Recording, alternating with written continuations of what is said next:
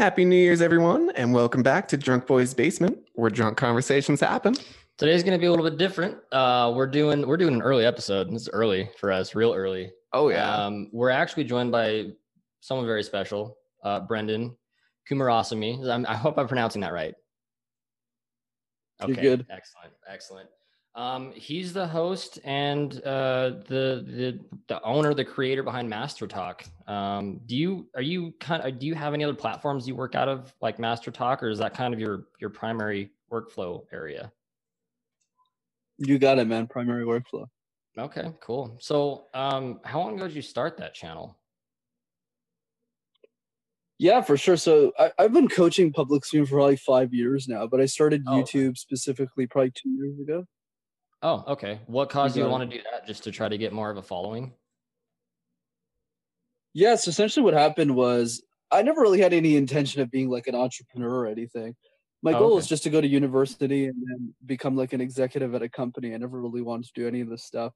But what happened basically was, at some point I noticed that a lot of the communication information is really bad online. Yeah. You hear advice like, oh, you should like be yourself or get up on stage. And I was like, all this stuff's useless. Mm-hmm. So I just took out a phone. I started making videos. I never really wanted to do anything else with it.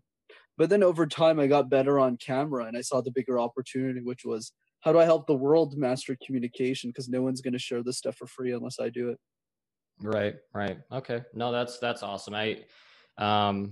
One of my personal shortfalls has always been public speaking. And it's weird to say that doing this platform, because when we initially got in front of mics, it was so different, and there was no reason for it to be different. And it was just such a different experience. And it was weird, especially for Sean, because he doesn't do this kind of thing ever. Yeah, I'm probably the one with the most heart. There you go. See, I'm already messing up. The hardest time speaking. And it was really funny because just a little bit of background, we used to have a lot of conversations off mic. And it was weird putting the mics in front of us and realizing we had an audience to speak to. Definitely changed it. That really put it into perspective. Did public speaking ever scare you to begin with? Oh, 100%. I can relate to everything you guys said. I started guesting on shows probably 6-7 months ago. And for me, like the Mastertalk guy, it was like people would be like, where's the fear of public speaking come from? And I was like, oh, well, I don't really know. So it was like it was challenging for me too, because I started getting asked questions that I never really thought of before. So trust me, even professional speakers, whenever they enter new mediums, whenever they try and communicate in a way they hadn't before, they struggle too. And I would say that was probably on steroids for me. Like when I was a kid growing up in Montreal, French is the language that everyone in the city speaks. So you need to know it, or else you can't really do well here. So my parents looked at me and they said, hey, look, buddy, you got to go to a French school. So they threw me into a French education system, which of course I'm super grateful for today. I speak a lot of languages, but the process wasn't so fun, because not only was I, uncomfortable with presentations, I had to present them in a language I didn't even know. And that's where all the challenge came from me. It's like, imagine being in a room and you're just going like, bonjour. So yeah, public speaking is definitely something I sucked at in my life. And then after that, I was able to hone in my craft and get really good at it. That's awesome. How do you really start to know when you've honed your craft? Is it when people approach you? That's the one thing I've always been curious about when someone teaches a subject, is how do you know when you're versed enough in that subject to be able to teach it? And is it because people are approaching you, or you're just really adept at knowing what you're doing? Right. So my perspective on this has always been, what does being an expert even mean? Mm-hmm. Right. A lot of people say you need a PhD to coach people. You need a master's degree. But that's not true. I mean, we look at all these people. They're really good at studying. They're not really good at teaching. So I would say for me, the perspective has always been being a chapter ahead of the next person. If you know a bit more than the next person about a subject, you're qualified to teach anyone behind you, not the people in front of you. So let's say if I wanted to learn something about podcasting and gear and equipment, I would ask you to. Sure, are you the number one podcast in the world of human society? No, but it doesn't matter. You don't need to be to tell me. Like, it's like if I went to Utah or Salt Lake and I was like, where should I go? Are you the number one tour guide in Salt Lake City? Do you own the city? No, but you probably know. Yeah. right? Yeah. So same No, thing with me. The, that's the key I want to bring is if yeah, go ahead, brother. Oh no, I was gonna let you finish. That's a very interesting take on it, because I've always entrepreneurs and business owners and teachers and instructors and mentors. That's one of the things that I've always been super interested about, is just how they think and why they think the way they do, especially when it comes to teaching like yourself, which you're very versed in your world. I've done some research and I've watched your videos, and they're all top tier, man. Like honestly, if I when I was in college, if I could find some of those videos, just because, man, I'm telling you, some of the public speaking classes I've taken have been a real trip. So, dude, agreed, man, agreed. It's crazy. My communication class, they didn't even give me an A. I got a B plus. I was like, what the hell? really? It's like the guy. I was a better communicator than the dude who was speaking. I was like, this makes no sense. Yeah, that's funny. Yeah. So, I mean, so you've been so you have had Mastertalk for, you said, 5 years, YouTube for 2 years. And when did you start? Did you start teaching before Mastertalk? Because I assume that happened after the teaching started. You got it, man. So Mastertalk's been around for 2 years technically. So the reason I say 5 coaching is because the 3 years before I started Mastertalk, I was coaching people like you two. I was in business school. I was like 20, 21. And I did these things called case competitions. Really bizarre thing, but it's basically professional sports, but for nerds. So the guys my age were playing football or something. And obviously, if I played football, I probably wouldn't be alive today. So I played something else, which was presentation. Yeah, I did presentations for fun for 3 years, and I did that competitively. And a lot of the universities have these case competitions, like the University of Florida, University of Pennsylvania. So yeah, we'd go up against these schools, and we basically solve business problems, and we present them to executives, and the executives pick the best solution. I know this sounds like a trip, like people actually do this for fun. It's actually a thing. So yeah, that was my life for 3 years, and that's how I became the speak coach that I am today. Okay. No, that's awesome. Honestly, that sounds pretty fun to me, just because I'm a business student as well. And just solving problems is interesting to me, especially in the corporate world, because the corporate world can be such a just monotonous thing. And that's what's so weird about entrepreneurs in the business world, in my opinion, is trying to figure out a way to bridge that gap, because there's just two different mindsets and two different ways of thinking between, excuse me, those two worlds. And honestly, the entrepreneur world, in my opinion, is a little bit more difficult to navigate than like the corporate world. Definitely agree with that. Oh, I would say it's a lot harder, way harder than the corporate world. I mean, I'm from the corporate world. I think that there's pros and cons, right? Corporate is, you know what the expectation is. You get paid for that expectation to move on to the next level, but there's not a lot of creativity.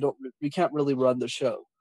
Whereas with entrepreneurship, you can run anything, but because there's no rules and no structure, if you fail, you just die.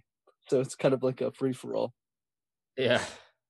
So one thing that I've been very curious about, specifically about yourself, is personally, I thrive off of assessments from management or my friends or family, or just I like feedback. And I mean, that can be said for just about anybody, I think. But for you, where does your feedback come from? It's like Mastertalk as it is. Where does your is it coming from your audience, or where is that coming from? Yeah, it's a great question, man. It comes from everybody. Audience is definitely a big thing that I teach, that I really preach, is the idea of like, don't just talk to them, have dinner with them, like connect with them, get to know them, understand who they are, their psychology, what they aspire to be, and then make better content for them. That's definitely one part. I would say the other thing that I recommend people have is what I call actually I don't call this. I got this from somebody else named Ed Milet, and it's basically having a board of advisors, like people who coach you on every area of life, people who just look out for you. And those are the people that I get feedback from, that give me like really constructive stuff. So they're not afraid to just be like, yeah, your videos suck. Even today. Yeah, even when everything's at the top of the game, they're just kind of like, yeah, this sucks. Like you didn't talk about this, you didn't do this, you didn't play it like this. So yeah, I try and get feedback from as many people as I can. But I think for me, something that might be useful for people is, how do you vet good feedback from bad? And for me, good feedback is always solution oriented. So if I just say that you suck and then I walk away, Well, it's just like, okay, well, what am I supposed to do with this? Well, if I say you Yeah. suck because of this is how you improve this, I'll always pay attention to that type of feedback. Yeah, I think that's super important, especially because I entered the corporate world probably 4 years ago this month, actually. And so that's when I really started to learn about, self-assessments and feedback and criticism and constructive criticism. Because to your point, yeah, I mean, criticism is one thing, but if you're just criticizing to criticize, like, come on, it doesn't get anybody anywhere. So it's just kind of a waste of time. But no, that's awesome. But with all that in mind, with everything being said, and with, your public speaking background, what are you like? What is one thing that you would have done differently? Like if you could go back and you didn't really necessarily go into the public speaking sector, is there something you would have done? Like where would Brenden go if he could redo the last 4 years? Yeah, it's always fun to look back and and kind of reassess. But I think the only thing I would have done differently if Mastertalk never came up as an idea is I would have just kept working corporate. I would have just kind of grinded the ladder like everyone else. Like for me, it wasn't like, oh, I want to have this brilliant idea and make a difference in the world. Mastertalk kind of just, chose me in many ways, where it was like, you're pretty good at communication. No one else is teaching it. Why don't you do something with it? Because for me, it's funny. I was saying this is like, I think entrepreneurship is not for everyone, like for sure. It's a very difficult path, and it's one I'm still not even fully in. I still have my day job, right? So what I really implore people to start thinking about is, how do you get to financial security in the fastest possible way? Like if you look at Americans in general, I'm not American, but I know the stat. Like almost half of them barely have $400 in savings. So I think for most people out there, the smartest thing to do is to get a nice corporate job and keep your expenses low. And then it gives you a lot more freedom to start actually thinking about what you want to do with life, instead of wasting that money and that leverage that you're getting from work on like stupid shit you don't need.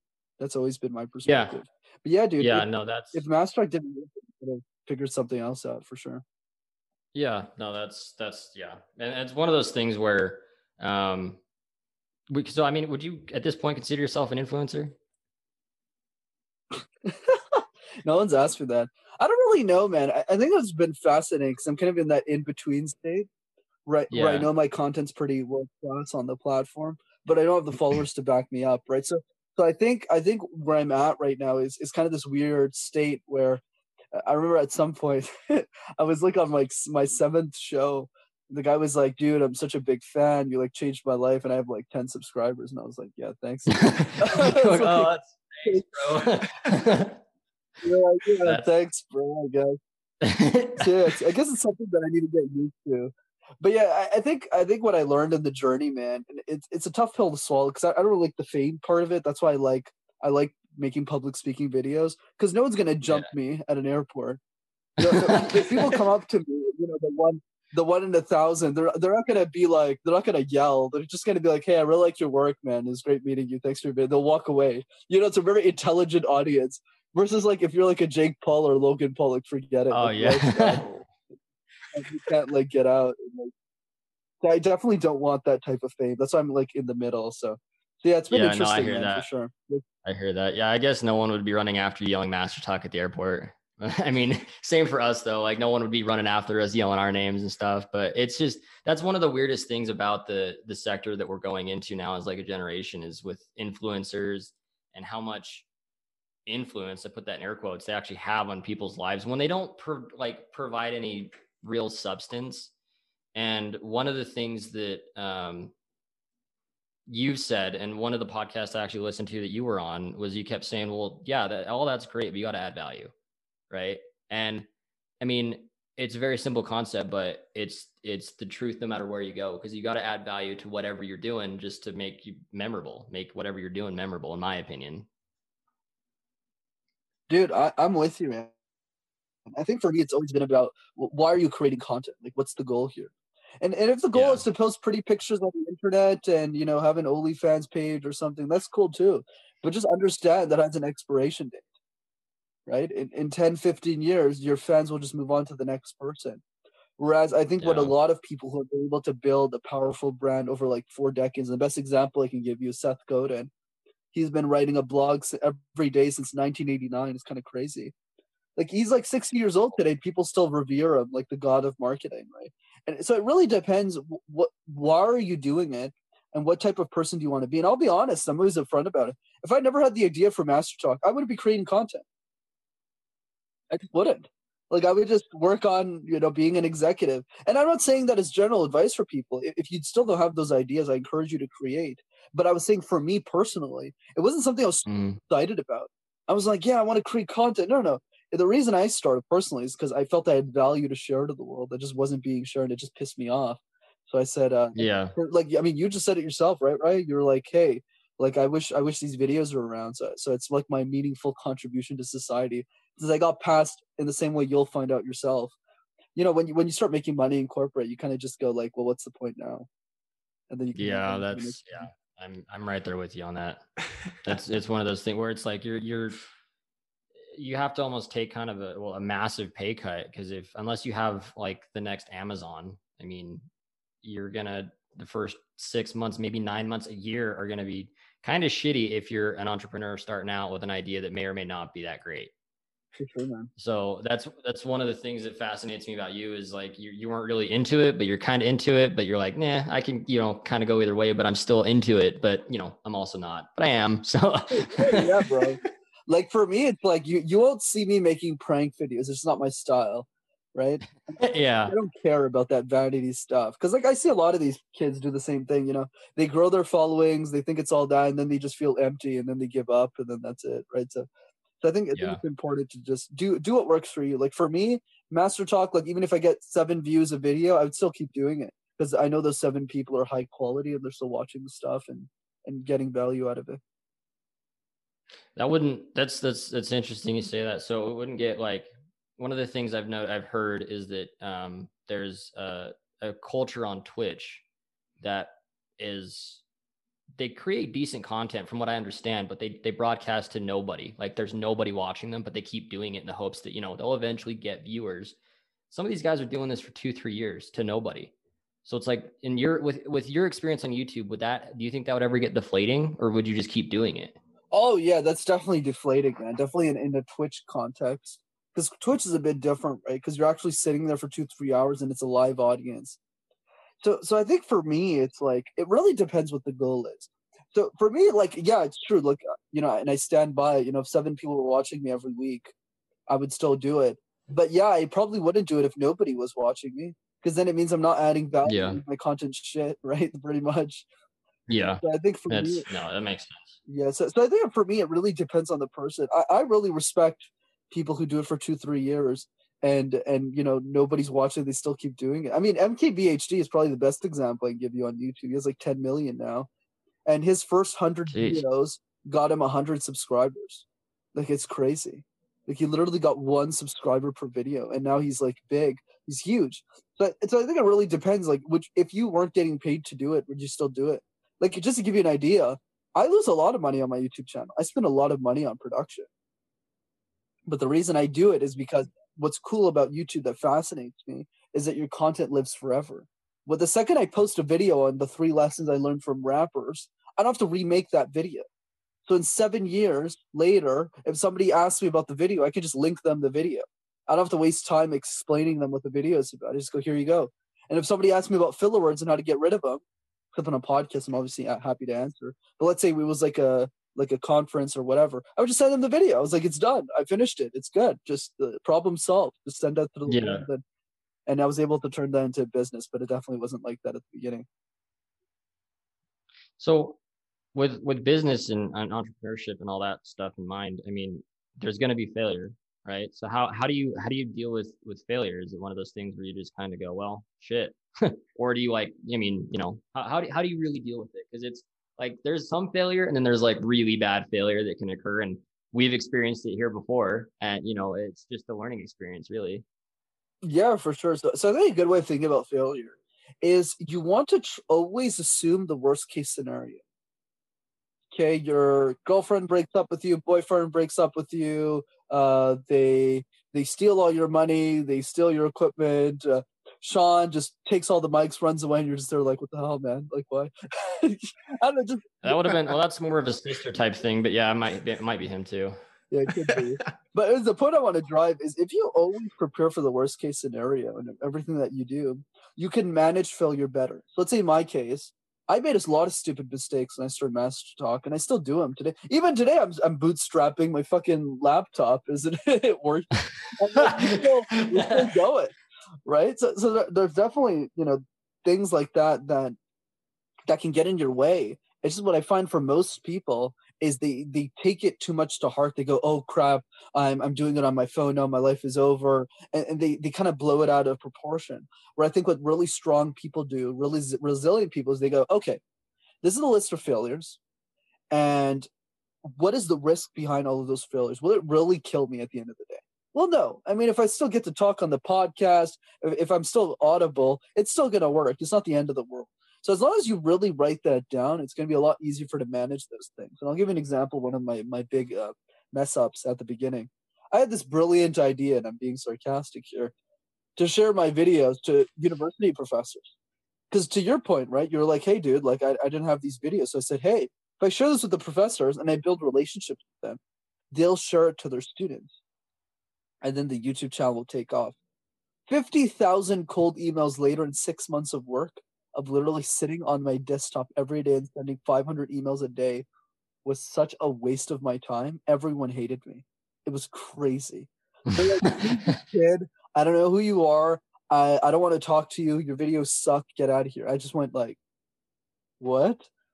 So yeah, it was really, really eye-opening, and it's such a waste of my time. You know, if I'd emailed 50,000 podcasters, I'd already have like 100,000 subscribers by now. But that's the thing. Like that was a big mistake I made. Is I wasted too much time on something that wasn't working, instead of reassessing and going, who is going to help me the most? So in the context of school, top to bottom is a stupid strategy. You want to do bottom to up. Go directly to the students and have them share it with other students. That's what's really been effective, and I wish I learned that lesson early. But that's the thing, guys. I think the big lesson here is failure is a part of the game.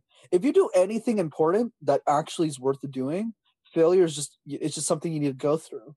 But I think the key is managing failure in a way so if it dives, if you fuck up, it doesn't screw up the entire thing. So I'll give you an example with Mastertalk. There's a reason I still live in my mother's basement. The reason is in case I lose my job. So if I lose my job, I won't. I do pretty well at work. But if I do, I won't have the funding for Mastertalk YouTube videos anymore. And because I'm paying my friend's rent basically through the contract. So if I go down, he goes down, we all go down, and the channel blows up. So I really take that shit in advance. I go like this Christmas, I'm probably the only family in Canada who didn't buy gifts for my family. We're just bootstrapping like hardcore.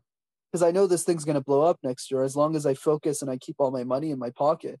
So yeah, dude, like that's the key is you want to mitigate for these things. So when bad shit happens, you have the leverage to always overcome shit. So now I got a lot more money in my bank account. So now if I lose my job, I still have a 1 year run rate here for Mastertalk, so I'll be okay. That's the way people need to start thinking. How do you manage risk in a way that maximizes your chances of succeeding?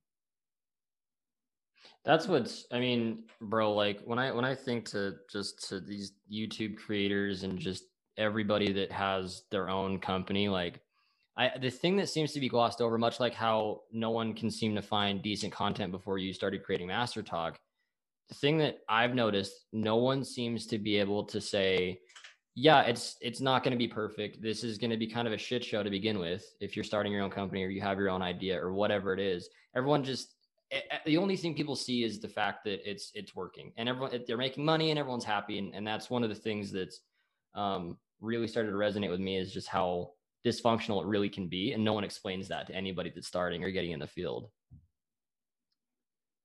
100%. So, I mean, that's why. Yeah, go ahead, bro. Oh, I was just going to say, I mean, so that's why I think it's super cool what you're doing is because you're just doing it, man. Like just do it to it. You know what I mean? Dude, I'm so with that. That's why I'm so big. Like the DNA, right, for an entrepreneur is very different from an intrapreneur, someone who works at a company. Because if you're an entrepreneur and you're not willing to just throw lead bullets all the time, you're just not going to make it. You have to be scrappy. You have to be willing to whatever the hell it takes. You know, like, I probably do like what 20 interviews a week. Some of them have like 3 people listening. You just got to fucking go, and it's easy for people in my state because I have a pretty good job, right? It's not like I'm making minimum wage. So a lot of people in my company, or not really my company, but just in that position, would never do what I'm doing, right? They just wouldn't have they wouldn't be able to bring themselves down to go like, oh yeah, I'm just going to go like on this podcast. I'm going to make these videos in my basement. I'm going to do all this scrappy stuff. You need some kind of personality trait. You need to know how to manage chaos. And it's definitely not for everyone. That's why my big recommendation for people is just start making money and know how to manage your finances. And then after you start seeing like extra, let's say you have like $10,000 in your bank account. You're doing really well for yourself. You saved well. You don't buy stupid shit. Then at that point, like start thinking about like, okay, you want to start a business now. Now you have more flexibility for that. Yeah, no, that's I couldn't have said it better. I feel bad. He's a public speaker. We're talking about entrepreneurship over here. Jesus Christ. Yeah. But no, that's awesome. And so with all that in mind, how many YouTube followers do you have off the top of your head? Like 5-something thousand? 5, yeah, something like that. I think it's 5,600, something like that. Oh wow. Okay. And so that was in a span of what, like 2 years? What do you say? I can't remember. It's an early mark. Oh, 2 years. Awesome. So I guess we talked about a lot of stuff kind of all over the place, as our podcast usually is. But the one thing I will ask is, where do you see yourself going with Mastertalk in like the next, like, I don't know, 2, 3, 5 years, maybe the time frame? Yeah, for sure, man. This is what I always recommend people do. Like, as you take small actions, when Mastertalk started, man, like I was taking those small actions, just making videos in my basement. I thought it was the stupidest idea ever. I was like, who the hell's going to watch communication videos of all things when all these great YouTubers are there talking about a lot of cool stuff? But I think what Mastertalk really turned into is this idea that Dale Carnegie, who's the author of the book How to Win Friends and Influence People, has had a lot of success in his life. The issue, though, was because he was born in that time period of history, he wasn't able to guest on a podcast. He wasn't able to share public speaking information at scale in a way it's supposed to be taught, which is through videos. Right? That's the best way to actually see me do it.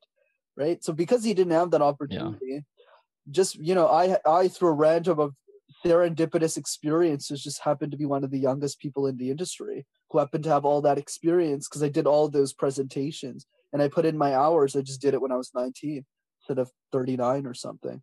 So I have this opportunity that Dale Carnegie didn't have, which is how do you democratize? How do you make all of the information accessible so that when I die, people can learn from me forever? That's the big goal behind Mastertalk. Let's see if we can knock it out, man. Let's see what happens. Wow, damn, dude, you're getting deep over here, bro. That's awesome, right man. over here on the drunk boys basement, man. No, this has been awesome, Sean. You've been real talkative over there. What do you have to say? I've been enjoying hearing you guys discuss these things as somebody who can't speak well. But we are kind of running, we're almost out of time. So I did just want to make sure I got one last question out. So Brenden, for anyone watching this or listening in, if they're interested in finding more of your content, your information, where can they find that? Yeah, definitely, Sean. Best way to do that is definitely the YouTube channel. All you got to do is go type Mastertalk in one word and you'll find it right there. Perfect. Excellent. Well, we really appreciate your time, man. And Happy New Year. This is being recorded on the 1st of January, 2021. So you're a real first. This is our first episode of the year. So congratulations for that coveted spot. Thank you as well, Brenden. And thanks everyone for joining us on this very special episode of Drunk Boys Basement with Brenden from Mastertalk. If you're interested in finding where else you can catch us, follow us on Facebook. If there's something you want the Drunk Boys to talk about, let us know. And if you enjoyed hanging out, share our Facebook page. Catch you all next Friday. And remember, please listen responsibly. Bye.